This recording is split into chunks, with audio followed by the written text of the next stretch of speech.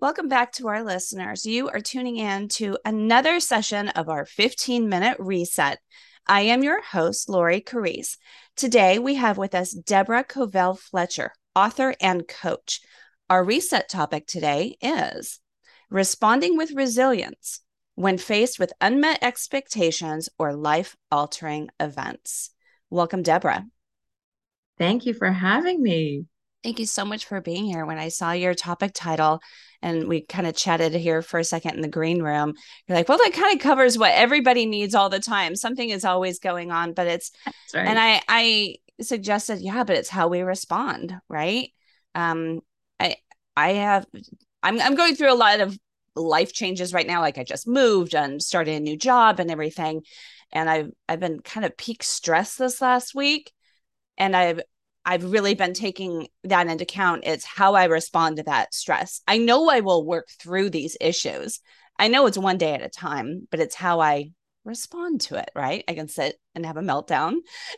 I can map it out, or I can just take those deep breaths. So guess what I decided to do tomorrow? I'm booking a facial. You just into that moment. So Deborah, tell Yeah. us a little bit about you. Well, just to respond to what you're going through, and it's natural and normal to have emotions around change. Often these are negative emotions that we have around any change, even if it's a positive change, because as humans we don't like change. So we will still have those emotions. We will, you might shed a couple of tears. That's okay. But it's just as you say, recognizing what is going on and really recognizing those emotions and moving through them and taking steps to help yourself through those emotions, right? That's what I found so interesting about my journey. So I did write a book about it, and I had been told by a few people that I should or could because I'm a storyteller and I tend to make my stories humorous even in the most dire circumstances. But the big thing that really put a wrench in sort of my life plan, again, as happens to all of us, was that when I gave birth to my daughters almost 24 years ago, yeah, we're just 3 weeks shy of their 24th birthday. One was born with severe disabilities. So she had a birth injury and she has cerebral palsy. She's nonverbal. She's incontinent. She has no fine or gross motor skills. She eats through a G tube. She's in a wheelchair. And she's also pure joy. But as you can imagine, that was a pretty traumatic turn of events and something that I was completely unprepared for. I think, as most people would be. And I had to come to terms with how do I move through this? My grief was mostly for her. And of course, the irony is that she has a very happy, wonderful life that we have ensured that she has experienced. And what was really interesting for me was I had a role model for modeling responding to grief. And that was my dad, who at age 46 had had a heart attack and a stroke, which were quite debilitating. And he was unable to continue in his career. And he lived to be 82, lived the rest of his life with positivity, gratitude, and this amazing attitude, which I found quite admirable, considering that his life as he knew it was over. He couldn't continue on in his career, and he must have felt very isolated at the time, not part of society. When I had my daughters, I thought, okay, I've got to find it in myself. Those first couple of years, as you can imagine, were pretty difficult. I was grief stricken, sleep deprived, and had that new mummy brain. I remember that one of the most challenging things for me was to see new moms with their perfect babies, because my daughter was quite challenging in that she pretty much cried 24 hours a day. Well, those hours that she was awake anyway. And I had to hold her, basically held her for the first 16 years of her life. But back then it was really challenging. And there was one particular circumstance that really got me. I live in a really family, I guess, oriented neighborhood. There's just lots of people with kids. And I would be pushing my double stroller down the sidewalk with my babies in it. And if I saw another double stroller approaching me from the other direction, I always had to look. And often it was siblings, side by side, maybe a 1 and a 3-year-old, what have you. But if there was a set of twins in there, then I, took this imaginary knife and just held it at my heart, right? And if it was a set of twin girls, then I pushed that knife in a little bit more. And if it was a set of healthy, identical twin girls, mine are identical, then I just plunged that knife right in. And I just let the pain wash over me. You know, upon reflection, we do this to ourselves. It's not that we seek out pain, but we are kind of drawn to it. We'll poke a sore tooth with our tongue, or we'll do things to ourselves that aren't always in our own best interests.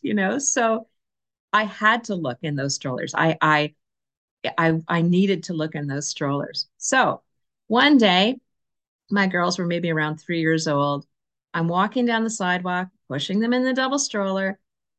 I see a double stroller coming from the other direction, and a voice inside my head said, "Just don't look." And it was my voice, but it was just this realization that I had.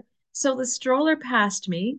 I didn't look in the stroller. I don't know if there were twins in there or not. And it just doesn't matter.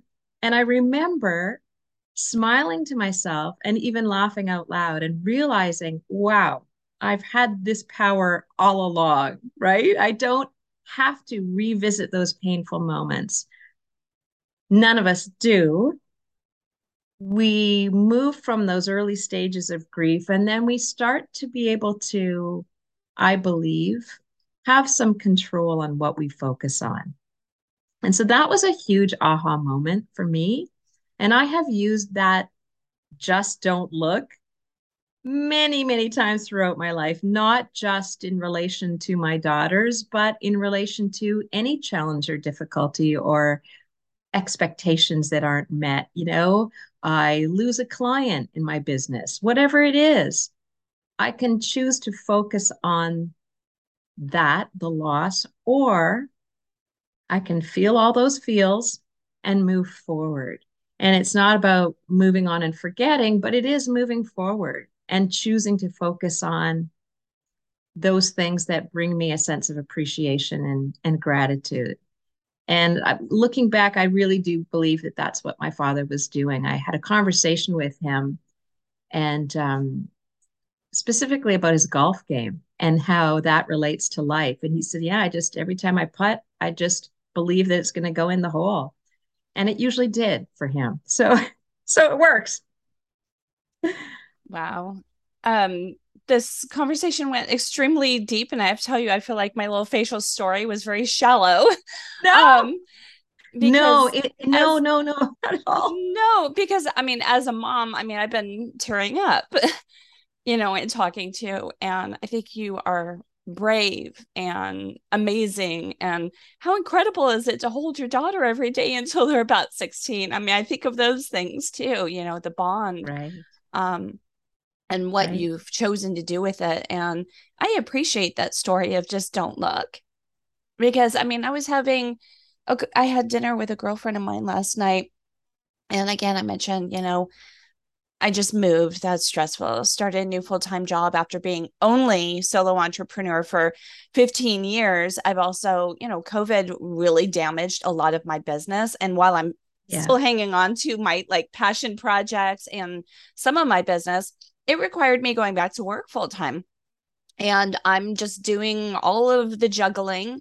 And while I'm making it work, every day feels like this huge tasking list. And I was talking to my girlfriend last night, and I was just like, I know I'm going to get through this, and I'm going to push forward, but I am having a really hard time. And the reason why I shared this with her is she is so good with me on reframing things all the time. I just knew all I had to Right. do was dump on her and she'd have me She look puts at it it. in perspective, right? Yeah, and it's like, Yeah. I don't know. I had to do the dump, and gave me the response I needed to hear. And today is a new day, and Yes. that's why I like these 15-minute resets. I feel like we all need to kind of reset our mindset or patterns to get the more optimal outcome. And I've also been Yeah. listening to a lot of audiobooks. And of course, I listen to our radio station when I'm in the car because I love listening to other women's experiences that really put some things into major perspective. And this just don't look. I mean, that resonates for me more professionally right now. Um, I've spent a lot of time out in the field and giving proposals and setting up conversations and appointments. And some of those have not closed the way I had hoped.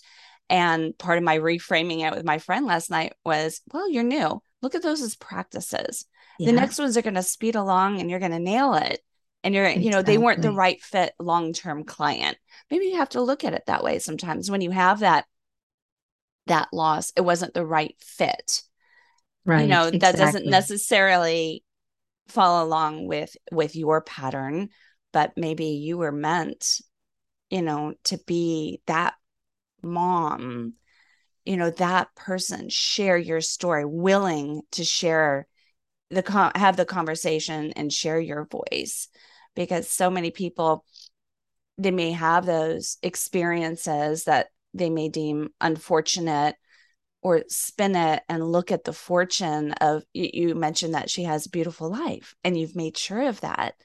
What an Right. amazing example you are also to your other daughter and to the rest of Yeah. your family. Well, it is funny, and I mean, thank you for all of that, and you're very kind, and I certainly stumbled through. They're now 24, so I've had a lot of time to learn myself, and those lessons that I learned with the help of other people. I learned from her for sure. I learned from her sister, and learned from watching my father as well. And friends, we all, like you talked to your girlfriend last night. We all go through these kinds of disappointments, setbacks, failures, lost expectations all the time. And I apply everything that I've learned to every aspect of my life. Whether it's in business or in other areas of my personal life, I apply the lessons that I've learned from her, and everything from reframing and looking at the story in the broader perspective, or bringing humor into the story of whatever experience. All of those tactics and strategies that I've learned, anyone can use. They're universal, I think, skills and tools that perhaps we aren't born with. And when you think about resilience, it's something that can be learned. And it's a choice. Right. And You it's a choose choice. to do it. Absolutely. Like I said, I mean, Exactly. so I chose to have a pity party last night. Yep. And And I that's okay chose to, too. yeah, and but it was intentional. I didn't sit home and, Yep. eat chocolate and popcorn and watch movies all night. I chose to go talk to a friend that I knew would kind of, you know, put me back on track. She's great at that. And we do it for each other. We certainly do it for each other. And, that was my 1 hour pity party over a cocktail and dinner and seeing a nice friend. But it's how Yes. you choose to respond to these, It is the exactly. And the pity party is all part of it. I have many a pity party. It's funny, last night I ate a big bag of chips. And not that there's anything wrong with that, but it was, in response to, actually, it was a wonderful day yesterday. My daughter Emma graduated from a master's program, And so it was a wonderful day full of celebrating her, and her sister Quinn and I were there, and we got really good seats because you get the accessible seats, right, when you're in a wheelchair. So we had the best seats in the house. So that's positive. Um, and it was a wonderful day. And then I do always, I can't help it, I have that moment of, but there's just one of them that's graduating with her master's, right? And I just allow myself that little, it's okay. It's still okay to feel that little speck of sadness along with this absolutely joy and pride filled day, because that's life. And life is really a series of moments, as we know. It's not, there's no happily ever after. It's not that you go through struggles and challenges and then finally you reach this level where you are purely and utterly happy and you'll be that way forever. That's not what it's all about, right? So it's about these moments of joy. And sure, there's going to be moments of sadness as well. But for me, it's about really, really appreciating those moments of joy, like really reveling in them and really feeling that gratitude, and then acknowledging those sad moments and eating the bag of chips or eating the chocolate bar and or candy bar, and that's okay too, or it's okay to call a friend and vent and feel those feels, because we are a bunch of emotions as humans. There's all kinds of emotions that happen throughout our day. If we were to jot them all down and map them out, we'd think, oh my gosh, what is wrong with me? Because it's actually pretty, we're on sort of mini roller coasters all day, right? But it is about looking at it and gaining that perspective and understanding that life isn't supposed to be fair. It's not supposed to be happily ever after. It is about appreciating those, and like you say, that decision and that choice to find that perspective and your response to it. That was your word, which I that really resonates with me. It's your response to those challenges with the skills and the tools that you have. And if you wait for that happily ever after, you're never going to be satisfied, right? True. You're just, it's just not going to happen. So how you respond leads to your satisfaction in life. Absolutely.